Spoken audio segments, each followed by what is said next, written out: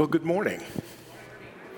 And thanks, Jim Folkert is our organist this morning. Appreciate him being a part of our worship and ministry.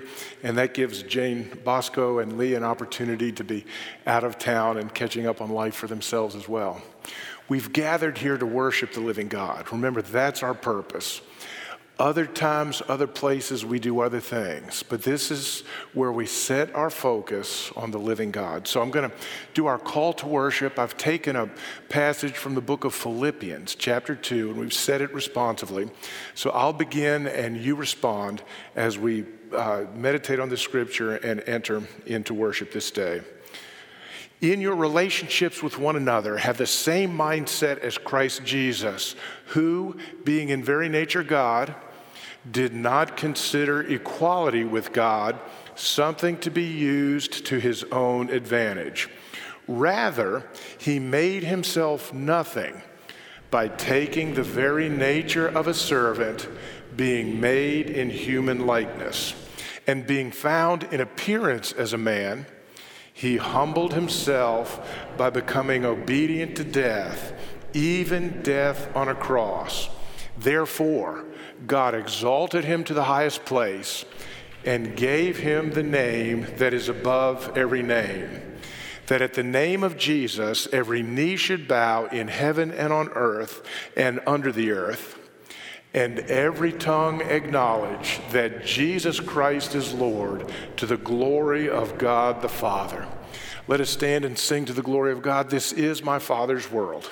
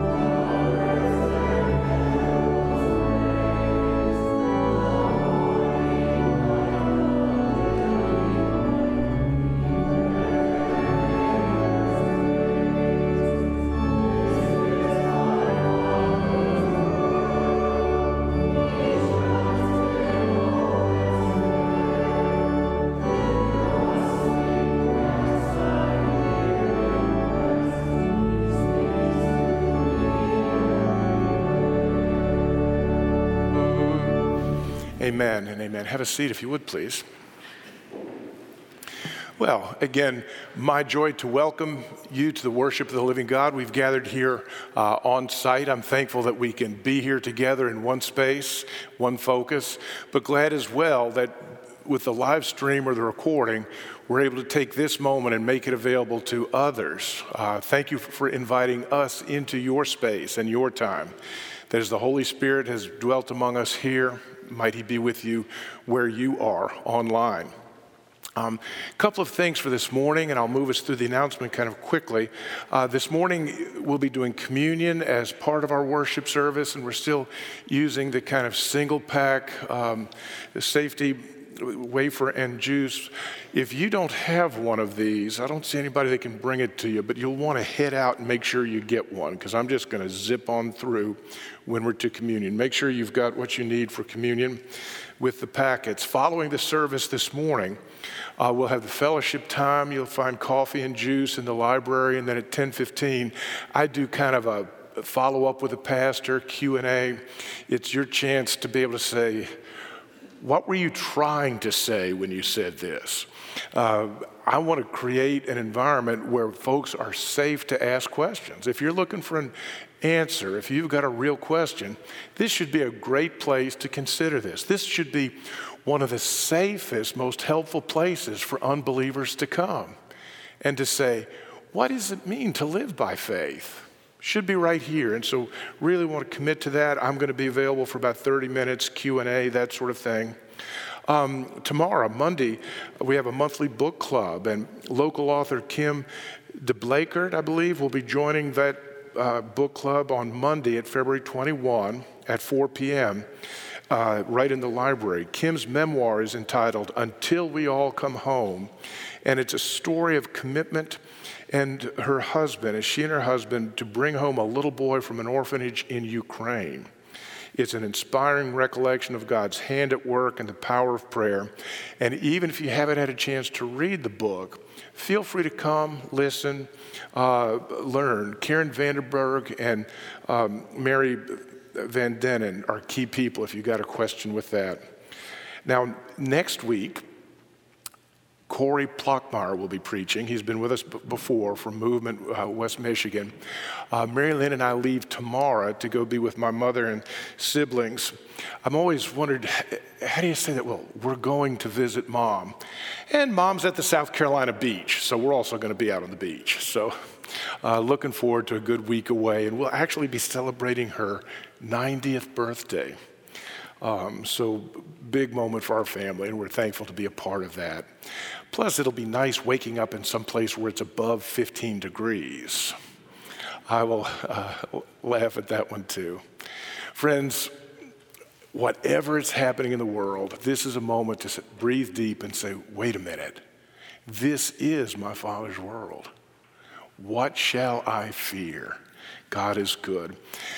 I'm thankful for the faith that was given to the church by God in His grace, and we've done our best, sometimes better, sometimes worse, to pass it on to our community and from generation to generation. I love using questions from the Heidelberg Catechism. That's a particular part of our history. And so question 21 we've been focusing on for this month. Let me begin with the question, what is true faith? True faith is not only a sure knowledge by which I hold as true all that God has revealed to us in Scripture. It is also a wholehearted trust which the Holy Spirit creates in me by the gospel, that God has freely granted, not only to others, but to me also, forgiveness of sins, eternal righteousness, and salvation. These are gifts of sheer grace granted solely by Christ's merit. Come, thou fount of every blessing. Let us turn to the God who has given us great blessing.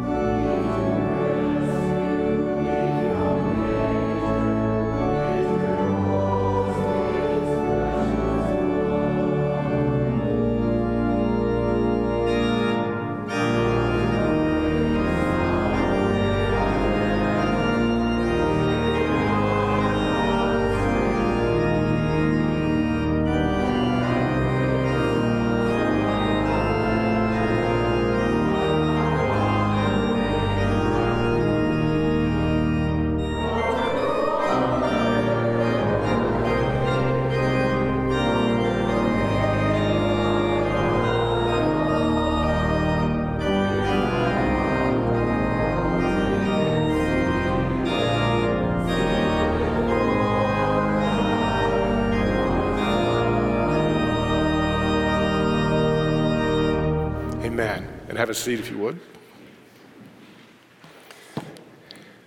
As we turn to the Lord in prayer, again, in our corporate prayer, and because we're live streaming and such, I mention fewer and fewer names, even as our prayer list gets longer and longer. But I'll give space for you to lift up the specifics as they've gone out in our emails and to the community gathering in that way. So let us turn to the Father and pray together, shall we? Oh Lord our God, you have loved us deeply. And we thank you for the glimmerings of that love we experience in that life, even in the midst of some of the challenges. We thank you that having seen your love, we have a hope that brings us into a future of great joy and helps us live in this moment in the spillover of that joy. So move deeply in our hearts. Give us that divine perspective that changes who we are and how we live. I thank you, Father, for Harderwyk Ministries, and we pray now for this ministry that you've made us a part of. We pray that you would guide the leadership. Thank you for your provision these many months and indeed now years of your great work.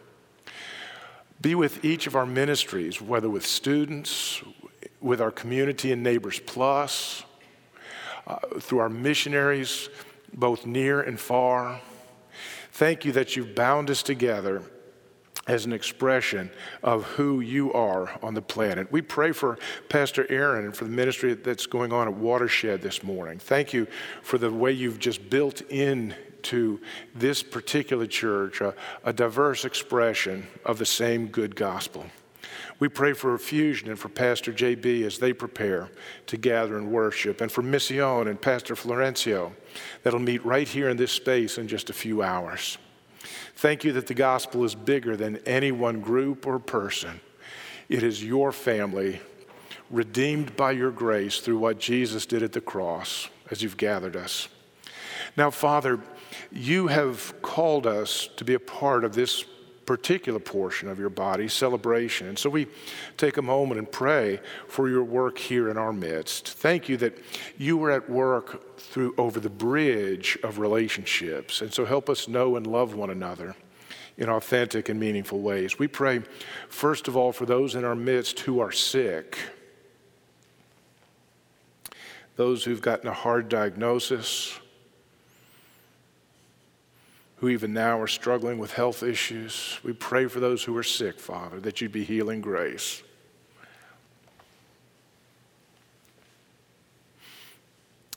Father, we pray too for those who are recovering, whether from sickness or from long-term brokenness. We pray that your grace would help people not only start but finish. We pray for those who are recovering, Father.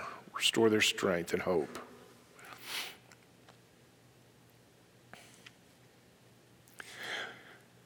Father, we pray in this season for those who grieve, who've experienced loss, whether a loved one or a relationship or even a routine. For those who grieve, we make intercession.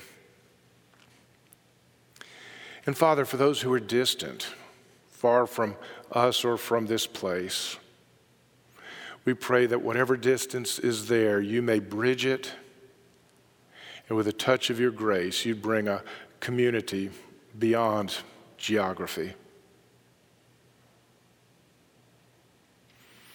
Now, Father, we live in a world that reflects the brokenness of our sin. Even our best falls short. We thank you that in this broken world, you have established authority. You've taken your sovereignty and divided it, as it were, and delegated it to people and institutions. So you teach us to pray for those in authority over us. This week in our regular cycle, we pray for federal government, and we pray for President Biden and Vice President Harris, for Michigan Senators Debbie Stabenow and Gary Peters, for the area representatives Bill Huizenga, Peter Meyer, and Fred Upton, and for our Supreme Court. Father, we know each of those institutions has a person and then a staff and support. So we pray your grace across all of that. And we pray particularly for decisions that are being made now, for international decisions related to national security, for economic decisions, for navigating life together. We pray that you would have the heart of those in authority in your hand and guide them like a river, that picture that Proverbs uses. Thank you that your goodness to us will never be robbed, even by the brokenness of others. Father, we keep our eyes to the harvest and for your good work. We know that it includes every tribe and tongue and nation, and so we pray for the underground church in China, particularly as this Olympics propaganda on a international stage, even as that now ends, we pray for the believers who remain, many of them imprisoned. And for believers in Ukraine, Father, who right now find themselves in the midst of a circumstance probably beyond their own choosing, yet be grace for them. We suffer with those who suffer for you. We stand with them. Father, finally, remember the dilemma of Mary and Martha, two sisters who made different decisions in Luke 10. Mary chose to be with you, and you said it was the better part. Martha chose to do for you and to be busy. Father, I pray that you would renew in us that Mary heart, that Mary response, that first chooses to be with you, Lord Jesus. And that having been with you, we might live the fruit of that encounter. Father, whether our business reflects an unwillingness to wait for you, a rebellion of heart, or whether it reflects a wall of our perceived unworthiness, as if we could earn more than you offer to us in Christ.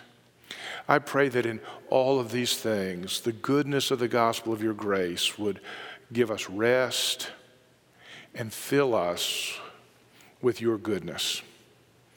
Whatever it is you do in us, Father, we know it will impact what you do through us. In this moment, set our hearts to the posture of Mary to receive all that you have, that we might pass it on in all your grace and goodness.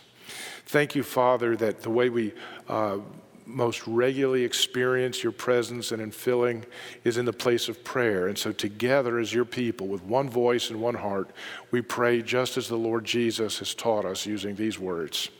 Our Father in heaven, hallowed be your name.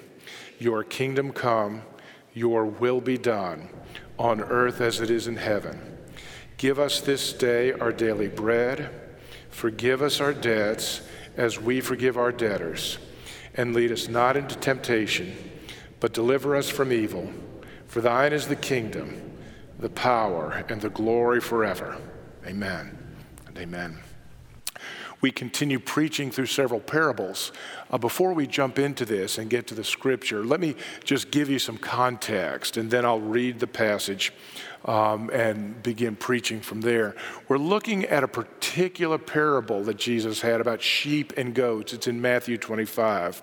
But I want to give you some context that kind of sets how we ought to understand this best. This is a part of a 2-chapter passage. Matthew 24 and 25 is one statement from Jesus, and it begins this way. Jesus left the temple and was walking away when his disciples came up to him to call his attention to its buildings. Do you see all these things, he asked? Truly, I tell you, not one stone here will be left on another. Every one will be thrown down. As Jesus was sitting on the Mount of Olives, and listen carefully, the disciples came to him privately. Tell us, they said, when will this happen, and what will be the sign of your coming at the end of the age? So you see, this 2-chapter passage starts as a conversation with only his disciples. It's an inner, close conversation, and it's a response to a particular question. When will this happen? Now those two chapters, chapter 24 is mostly teaching. He makes statements to communicate truth. But chapter 25 is 3 parables, 3 stories to spark the imagination. Do you see the difference with that? We're going to be looking at one of the parables, but he's finished a whole chapter of teaching in response to a particular question from his disciples. Now, chapter 24, he says things like, watch out. Deceivers will come in my name. There will be those who make false claims, wars and rumors of wars, famines and earthquakes. You will be persecuted, and the love of most will grow cold. But in the middle of that, he writes, or he says, and this gospel of the kingdom will be preached in the whole world as a testimony to all nations. Then the end will come. Now, let me stop for a second here. I've not been out looking, but I would guess that somewhere on the internet or TV, you can find someone who can interpret the last times and tell you exactly what Ukraine means and when they attack here and then go to Jerusalem and this and that happens, and then there's the mark of the beast and the Antichrist shows up, and if you'll just send this much money and get their DVD, friends, I want to tell you something. Jesus, and he's a good authority on this, Jesus says in answer to the question, when will the end come? He says, this gospel of the kingdom will be preached in the whole world as a testimony to all the nations. The Greek there is panta ta ethne, to all the ethnic groups. And then the end will come. Friends, don't try to figure out what's happening from the headlines. Be a part of the gospel of kingdom going out to all the nations. He goes on to say in verse 36, but about that day or hour, no one knows, not even the guy on the internet. Well, that's the Bill translation. Not even the angels in heaven nor the Son, but only the earth. But only the Father. And then chapter 12, 3 parables. One is about wise and unwise virgins, or what I like to call prepared and unprepared partygoers, because it's about going to a feast, not so much about your sexual status. Second one is a parable of talents, what I like to call the ROI parable, return on investment. It's about how are you investing what God has given you. And today we listen to the third one, which is the parable of the sheep and the goats. So all that context to get you to this point, hear the word of God, Matthew chapter 25, verse 31. And I'll read beginning with verse 31. When the Son of Man comes in his glory, says Jesus, and all his angels with him, he will sit on his glorious throne. All the nations will be gathered before him, and he will separate the people one from another, as a shepherd separates the sheep from the goats. He will put the sheep on his right and the goats on his left. Then the kingdom will say to those on his right, come, you who are blessed by my Father. Take your inheritance. You may want to circle that word inheritance. We'll come back to it. The kingdom prepared for you since the creation of the world. For I was hungry and you gave me something to eat. I was thirsty and you gave me something to drink. I was a stranger and you invited me in. I needed clothes and you clothed me. I was sick and you looked after me. I was in prison and you came to visit me. Then the righteous will answer him, Lord, when did we see you hungry and feed you, or thirsty and give you something to drink? When did we see you a stranger and invite you in, or needing clothes and clothe you?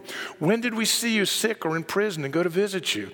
And the king will reply, truly I tell you, whatever you did for one of the least of these, my brothers and sisters of mine, you did for me.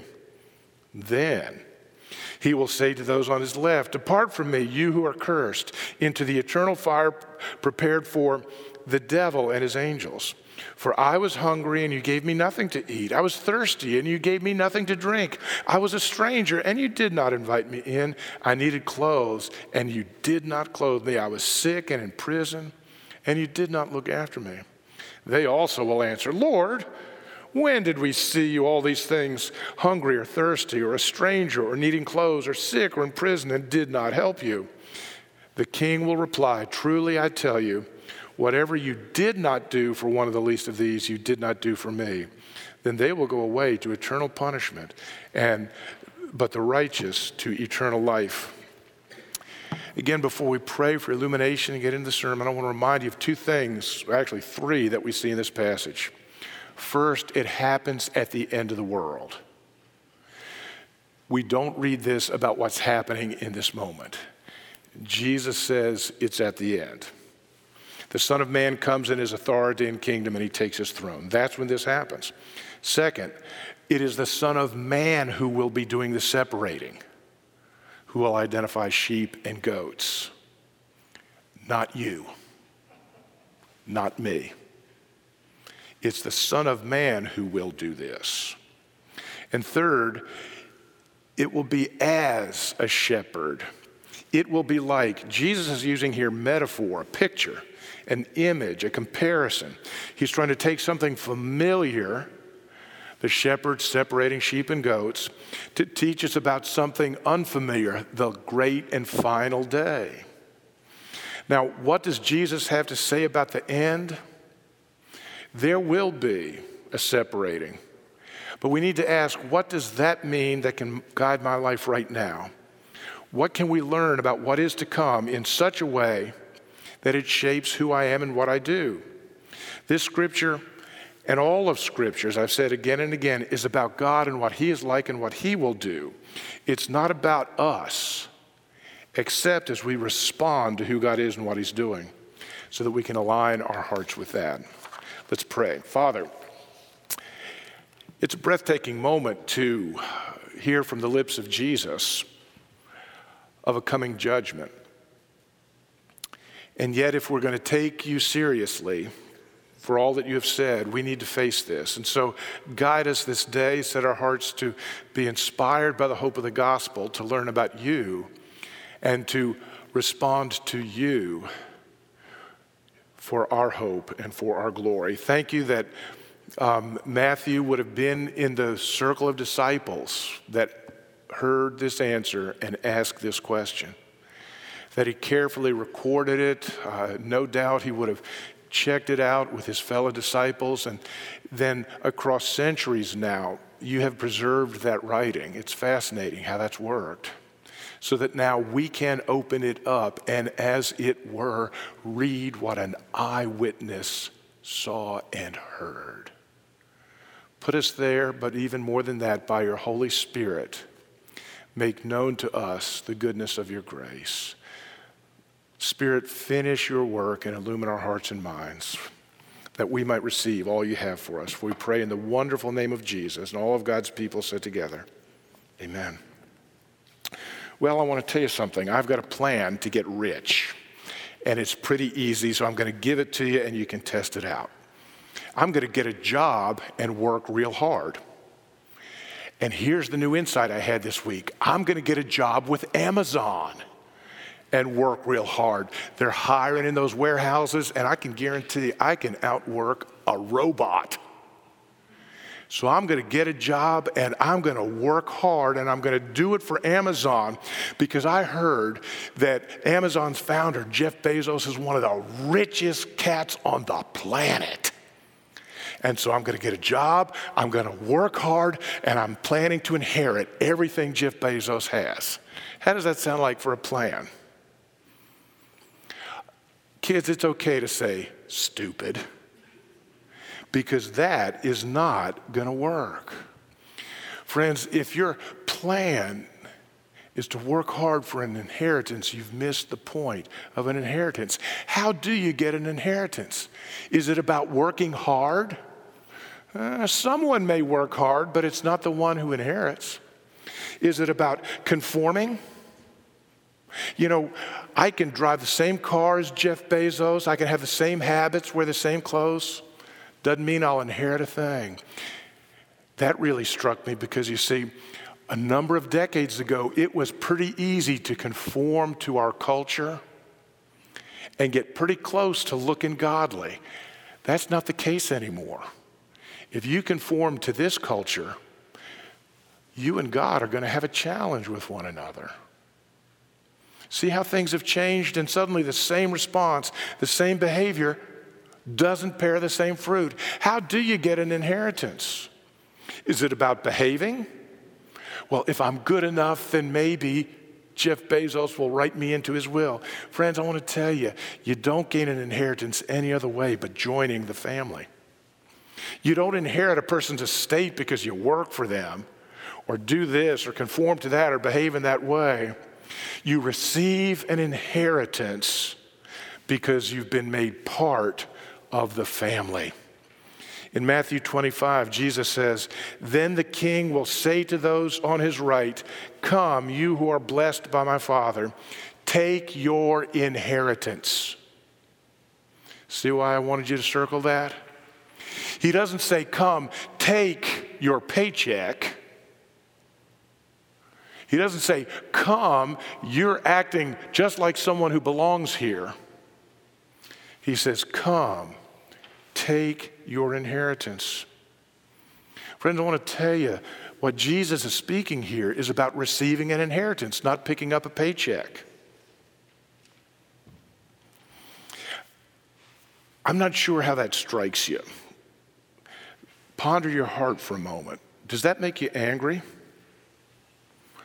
All this work, and what do you mean I don't get the paycheck? Or maybe you have a hard time even hearing Jesus speak because you worked hard and somehow your life doesn't look like the paycheck you expected. Or maybe in your relationship with others, you want them to earn the paycheck that you think you're earning as well. I want to tell you, the gospel blows all of that up.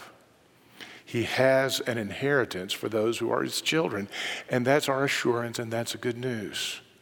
But wait a minute, Pastor Bill. I'll often have people say, "Isn't every person a child of God?" I mean, we're all children of God, right? On the planet.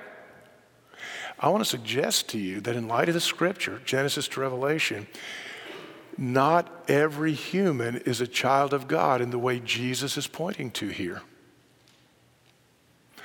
Every human you'll ever meet is a creature of the great Creator King. But Jesus is speaking to his disciples who've taken a decisive and different step. There's more to being a child of God than taking a breath. You see, friends, we are all image bearers of the great King. Every human being you ever meet, regardless of their politics or ethnicity, regardless of their ability or lack of ability, regardless of what they've done to themselves or what others have done to them, every human you will ever meet is stamped with the image of God, the imago Dei. And because of that, every person has purpose in life. There is a reason for you being alive. May not know it right now, may be confused about it, but every person, because of the image of God, has value. You will never see a person, a human being, who lacks value just because they're different than you. And indeed, because we are creatures of the King, we are accountable. And so it is true that we are philosophically contingent upon God. He is the first, we are the second. That's all true. That's what it means to be a creature of the Creator. But there's something different about the sheep in this metaphor, about being a child of God. My humanity means I am his creature. Every human being is that.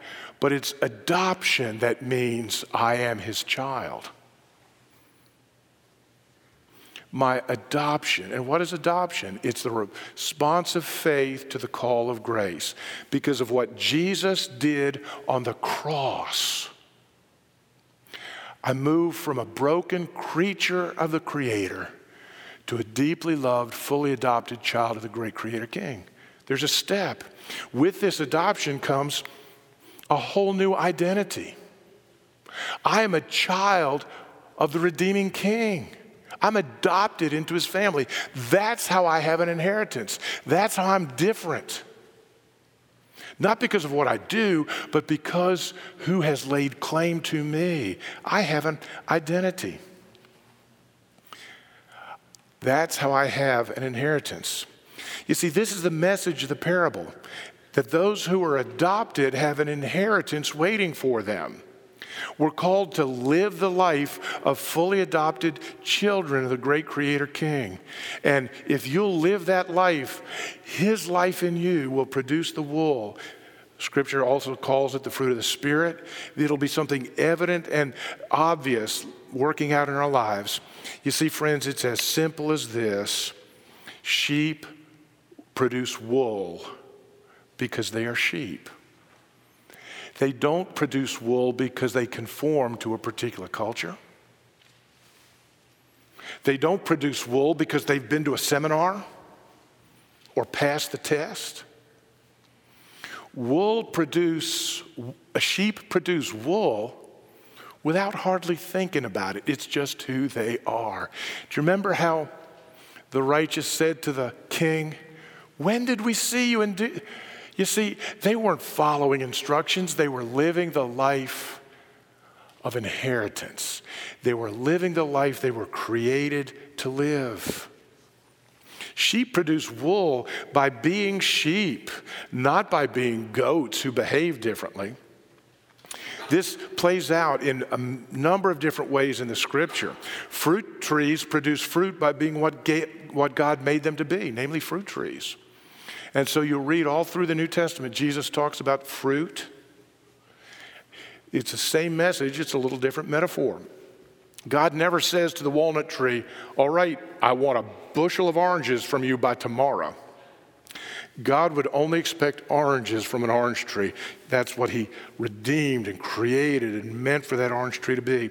In this parable, He's laying out that the righteous feed the hungry and visit the sick as a result of God adopting them as His children. They don't do those things so that God will then adopt them. They receive an inheritance. You recognize they have an inheritance coming because they're living like children of the King. And children of the King, let that life live out through them. They feed the hungry. They visit the sick and the prisoners. This parable is not about feeding the hungry or visiting the sick in order to be adopted, any more than me working at Amazon means I will inherit the estate of Jeff Bezos.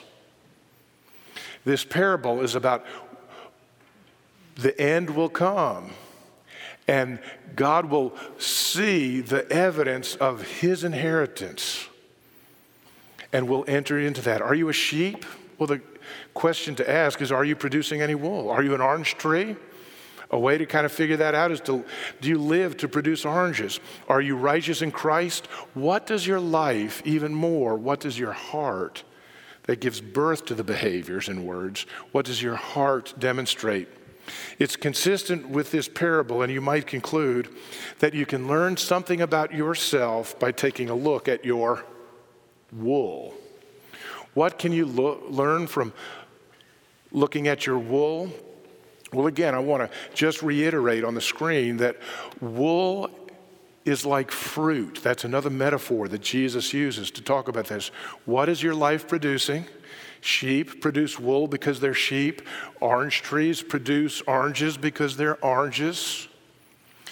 What does the product of your life reflect and tell you about the inner life that you live? That's why I say in order to learn from your wool, you're going to have to begin to think, what are my words and behaviors? But more than what are my words or behaviors, where do those words and behaviors come from? So to do this, look deep at the source. The outward and visible shortcomings or benefits trace back to what's going in your heart. Good behaviors, bad behaviors, are not simply yours to take credit for or to change, but they're an opportunity for you to see what's happening in here. Look deep at the source, not just what I do, but where do these things come from? And also look in light of the Scripture. This is a growing challenge for us because there's plenty of things that I can do that are acceptable to the world that God would say no. And I need to begin to evaluate not just my behaviors, but my motives and my heart in light of the Scripture. Does my heart care for the sick? Is it visiting the prisoner? Does my heart feed the hungry? Do they touch me with compassion and with mercy that shows itself in behaviors?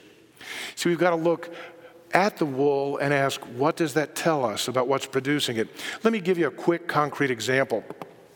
I'm part of a men's group. It's a great opportunity where I sit down with some other men and I kind of step back from being a pastor to just being a participant.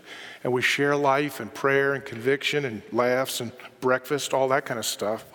In the course of that, one of the other participants shared a video that had meant a lot to him, and it was a very helpful video about being available to God as an instrument of his love. And he gave some recommendations. The one that really captured me was be ready for invitational failures. So I heard this inspiring video about be ready to extend God's love to people, and there may be invitational failures, but be ready to invite. And so as I spent some time praying and meditating on that and said, Father, how would you want to speak to me in this? I began to realize and dig in, why am I unwilling to invite people to church or invite people to a group or invite people to my home for a spiritual conversation? What are the barriers? Well, sometimes in my heart, I have an invitational failure because of fear of rejection. Yeah, I don't want to invite because what if they take offense or what if they say no? What will it mean for me?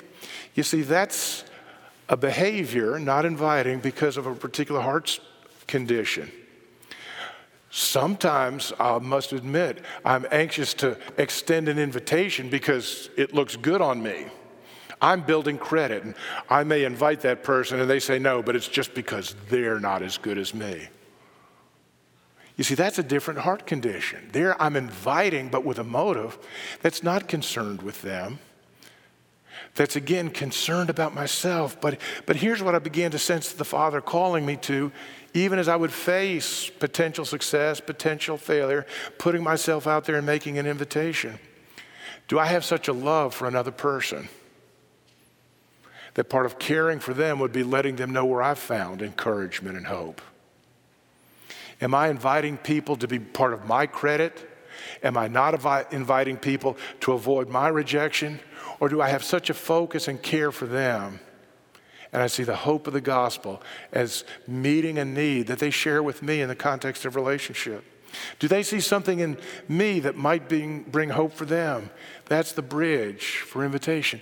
You see, there's one behavior, one challenge, but I had to sort through 3 different heart motivations. That's what I mean. Look at your wool, but what does that tell you about the heart? It's a great statement I've been meditating on and I bring it up from time to time over the years. Sin needs to be understood for what it reveals, in parentheses, about the heart. Is this word or behavior out of line with God's word? What does that tell me about my heart? It needs to be understood for what it reveals rather than for what we are to stop. See, I can stop words and behaviors. I just stop talking. What sin shows me is more than something to stop. It shows me something that God needs to change in my heart. Could you look at your sin and say, what's the root of that, and bring the gospel of God's grace to that? Experience a heart change that begins to alter how your life plays out. Friends, this is huge for parenting. And let me admit, I was 20 years late to this as a parent. But part of discipling my children is not just to help them understand what they should do or what they should not do. That's part of it as a parent. I get that. But we need to also help them consider the why, or the what did you want when you said that? What is the why or the want that energizes behavior? And I get it. You do that differently with a 2-year-old than a 9-year-old than a 17-year-old. But imagine if our churches and our families were helping one another look at the behavior, but ask deeper heart-level questions and begin to bring the gospel to that. So then the question can get kind of rude. What do you learn if your wool is lacking? And I want to tell you this, friends. If your life is shortcoming in light of the gospel, Don't just try harder in your own strength. You can manage behaviors. Someone asked me today, Pastor Bill, are you always this cheerful? And I said, no, I'm just a good performer. I'm only really cheerful like this for about 2 hours a week. It is possible. What's worse is that I can fool myself. Don't try harder. Instead, prayerfully identify the heart source of whatever that behavior is, whatever those words are. Have you ever heard something come out of your mouth and you just think, oh, I wish I could get that back? Well, ask yourself, where did that come from? Is there a wound? Is there a fear? Is there pride? Is there self-righteousness? What kind of heart leads to those kind of words? So look at the heart source and ask yourself, what needs to change in my heart? Remember how I said the king separates the sheep and the goats? This isn't for you to do to others. Let God work in your heart now. What needs to change in your heart? And here's what should be 3 key resources. I'd love to dig into these longer, but we need to move on. The written word, not your culture, not your feelings, not your understanding. Let the written word shape all those things. Will you get it right every time? No. Will you get it right a little closer each time? Yes. The written word. Gospel community. Is there anybody who could help you sort through the motives of your heart? Who would be able to dig through your behaviors and say, I wonder what that comes from. I wonder if it's this kind of wound or that kind of pride. And most of all, the Holy Spirit. My sheep hear my voice, Jesus said in John 10. Do you have the kind of prayer life where Jesus can lead you through the process of not condemnation, but conviction? All of this, friends, should lead to a point of repentance. Now, I get it. For most church-going people, I say repentance, your gut feels shame. For many people in churches, repentance is more about getting caught, feeling bad, and trying harder. Forget it. What if repentance was about seeing my heart in light of God's word, and then the Holy Spirit bringing the abundance of God's grace to my shortcoming? Boy, if you really believe that's what repentance was, you'd almost be excited to repent. To have your heart illumined by the light of God's word, and then the abundance of God's grace brought to that to set me free. See, here's the good news of this parable, friends. You were redeemed for your wool, not by your wool.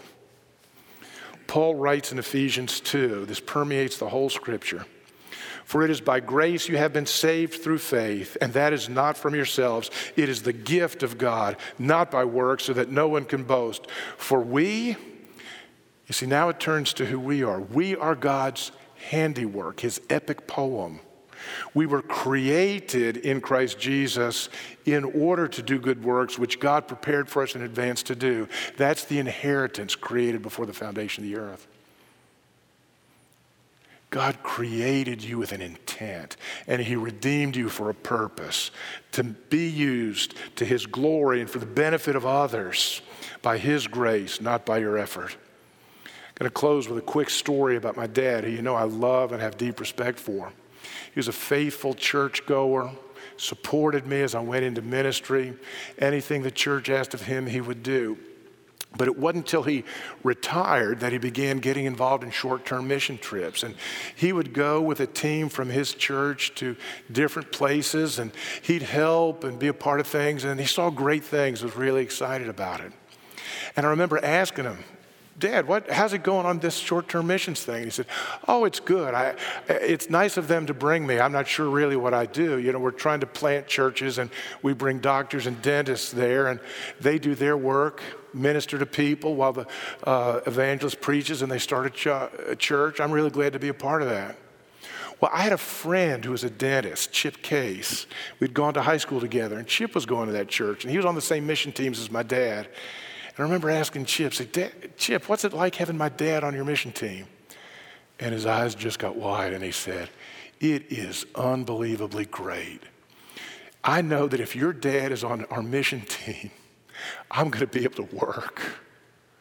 that my tools will work, that the generator will work all the time, that if we run out of something, the little motor scooter in this village will work and we can go in there and get it. There is not, your dad works miracles. There is not an engine on the planet that he couldn't get to run. My dad was just there being what Jesus created him to be. He wasn't trying to earn his way anywhere because of what Jesus did on the cross. He knew what his future was. He was an orange tree bearing fruit. He was a sheep producing wool. He was a child of the great king who'd been redeemed and given a gift that he could hardly even recognize. That's what it means to plug into what God is doing and into your life. Let me pray for you. Oh Lord, our God and Father, we give you thanks for your extraordinary love. Thank you that you come to us with no demands, but you come to us with the gospel. That you will take us in our broken creatureliness, and because of what Jesus did on the cross, you will move on us with your grace, and then by faith, Father, we would reach out and receive all that you have for us. Thank you that because of your grace, we can receive more than we could ever produce or earn or deserve. So we want to dwell in that like Mary did at the feet of our Savior. And then from that connection, we want to go live out. So we won't be the hurried, troubled, hard-pressed Martha. Father, thank you that the gospel is first about receiving and who you are and what you've done. And only then, by great joy, is it about producing. Be with us in this moment, we pray, in your marvelous and mighty name. All of God's people said together, amen and amen. Again, for communion, I want to make sure everybody's got a communion packet. Christine is right here in the center if you've not gotten that. Just catch her attention and she'll bring one. Let me prepare us. I want to read from Paul's letter to 1 Corinthians chapter 11. He writes this, "For I received from the Lord what I've also passed on to you. The Lord Jesus, on the night that he was betrayed, he took bread, and when he'd given thanks, he broke it, and he said, 'This is my body, which is for you. Do this in remembrance of me.' In the same way, after supper, Jesus took the cup, and when he had given thanks, he poured it. And he said, 'This cup is a new covenant made in my blood. Drink this in remembrance of me.' Paul goes on to say, so that whenever anyone eats the bread or drinks the cup of the Lord in an unworthy an inappropriate manner, they'll be guilty of sinning against the body and blood of the Lord. Each of us ought to examine ourselves before we eat of the bread and drink from the cup." What does it mean to examine ourselves? I'll tell you what it doesn't mean. It doesn't mean check out your life and see if you've earned enough to make the cut and come to the dinner. Appropriate means we come trusting in him, not ourselves. Some of us may need to repent of our good works, thinking that I did this, so I've earned my way. And instead to lay aside and say, "Lord Jesus, I receive." See, I don't know what the world sees as we gather, but what the world, I wish I could communicate, should see, is a people who are willing to say to the world, "I'm a sinner. I'm unable." But there is a God who is able and who invites all sinners. There's room at the cross for each of us. See, that's the good news. That's what it means when Jesus says, "Come to me, all you who are weary and burdened, and I will give you rest." That rest is the rest of the gospel. Come to me. Not with all that you've done, but come to Jesus for all that he will give. Let's pray. Oh Lord, our God and Father, we thank you for the extraordinary way, the unbelievable way, the beyond understanding way, the blow my mind kind of way that you laid aside your glory and you entered into the human condition. You took upon yourself human form, that you were tempted in every way as we are, it says, and yet without sin. And in that way, you became our substitute, that instead of us getting what we deserved, you got what we deserved, and you offered us what you earned. It's amazing. And then you gave us this reminder, and you said, here, I will meet you. And so this bread, this very simple bread and this very simple cup, because of the promise of your word and the presence that is yours in the Holy Spirit, you meet us. Here you are. This day we come to receive. We ask that your gospel would be like a seed in our hearts and minds, that it would dig deep roots into your word, the living water of your Spirit, and that it would produce 60, 100-fold. Begin your great work in us in this moment, Father. We make our prayer in the marvelous and mighty name of the Lord Jesus Christ. Amen and amen. Now, I want you to take, you'll find on these cups, there's two little lips there. I'm taking the one that's kind of a clear with purple square on it.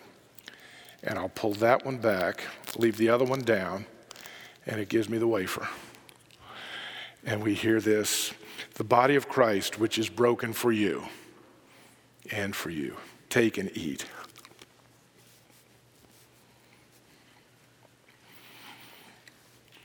Likewise, the scripture says, at the end of the supper, Jesus took the little cup and he carefully pulled just part way back. The little top. You don't want to spill it on your shirt. And then he said, this is the blood of Christ shed for you. Drink ye all of it. Let me pray for you. Father, could it be that something so simple in and of itself could be a bridge, as it were, to something so great as your love that would redeem and transform us? Because your word says it, we'll step out and receive it and believe it in that way. So find access to our hearts in this moment that you might be encouragement, that we would begin to see your failure as not just behaviors we need to stop, because sometimes we really do need to get those stopped, but even more as a fracture in our broken heart that you desire to heal. So heal our deep brokenness, set us free from our bondage, our addictions, our pride. Let us relax from self-righteousness and instead receive an inheritance. At the cross, Jesus said, it is finished. It's as if right there the judge slammed down the gavel and said, this adoption is complete. Everything is covered. What a wonder that in your great love you have made us more than we could ever ask or think or imagine. Help us to live more deeply into that day by day to your glory and to the benefit of others. For we pray in the mighty name of Jesus, and all of God's people said together, amen and amen. I love this hymn. We praise you, O God, our Redeemer and Creator. I'll ask you to stand and let's sing together.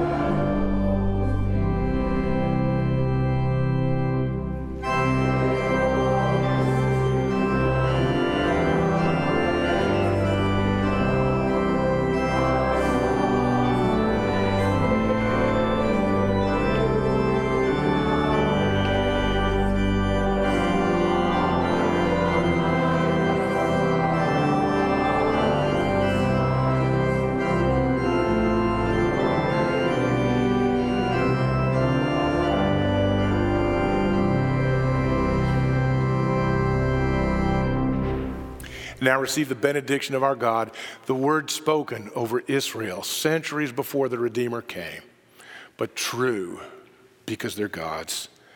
Now may the Lord bless you and keep you. May the Lord make his face to shine on you and be gracious to you. May the Lord turn his face toward you and give you peace. Amen and amen.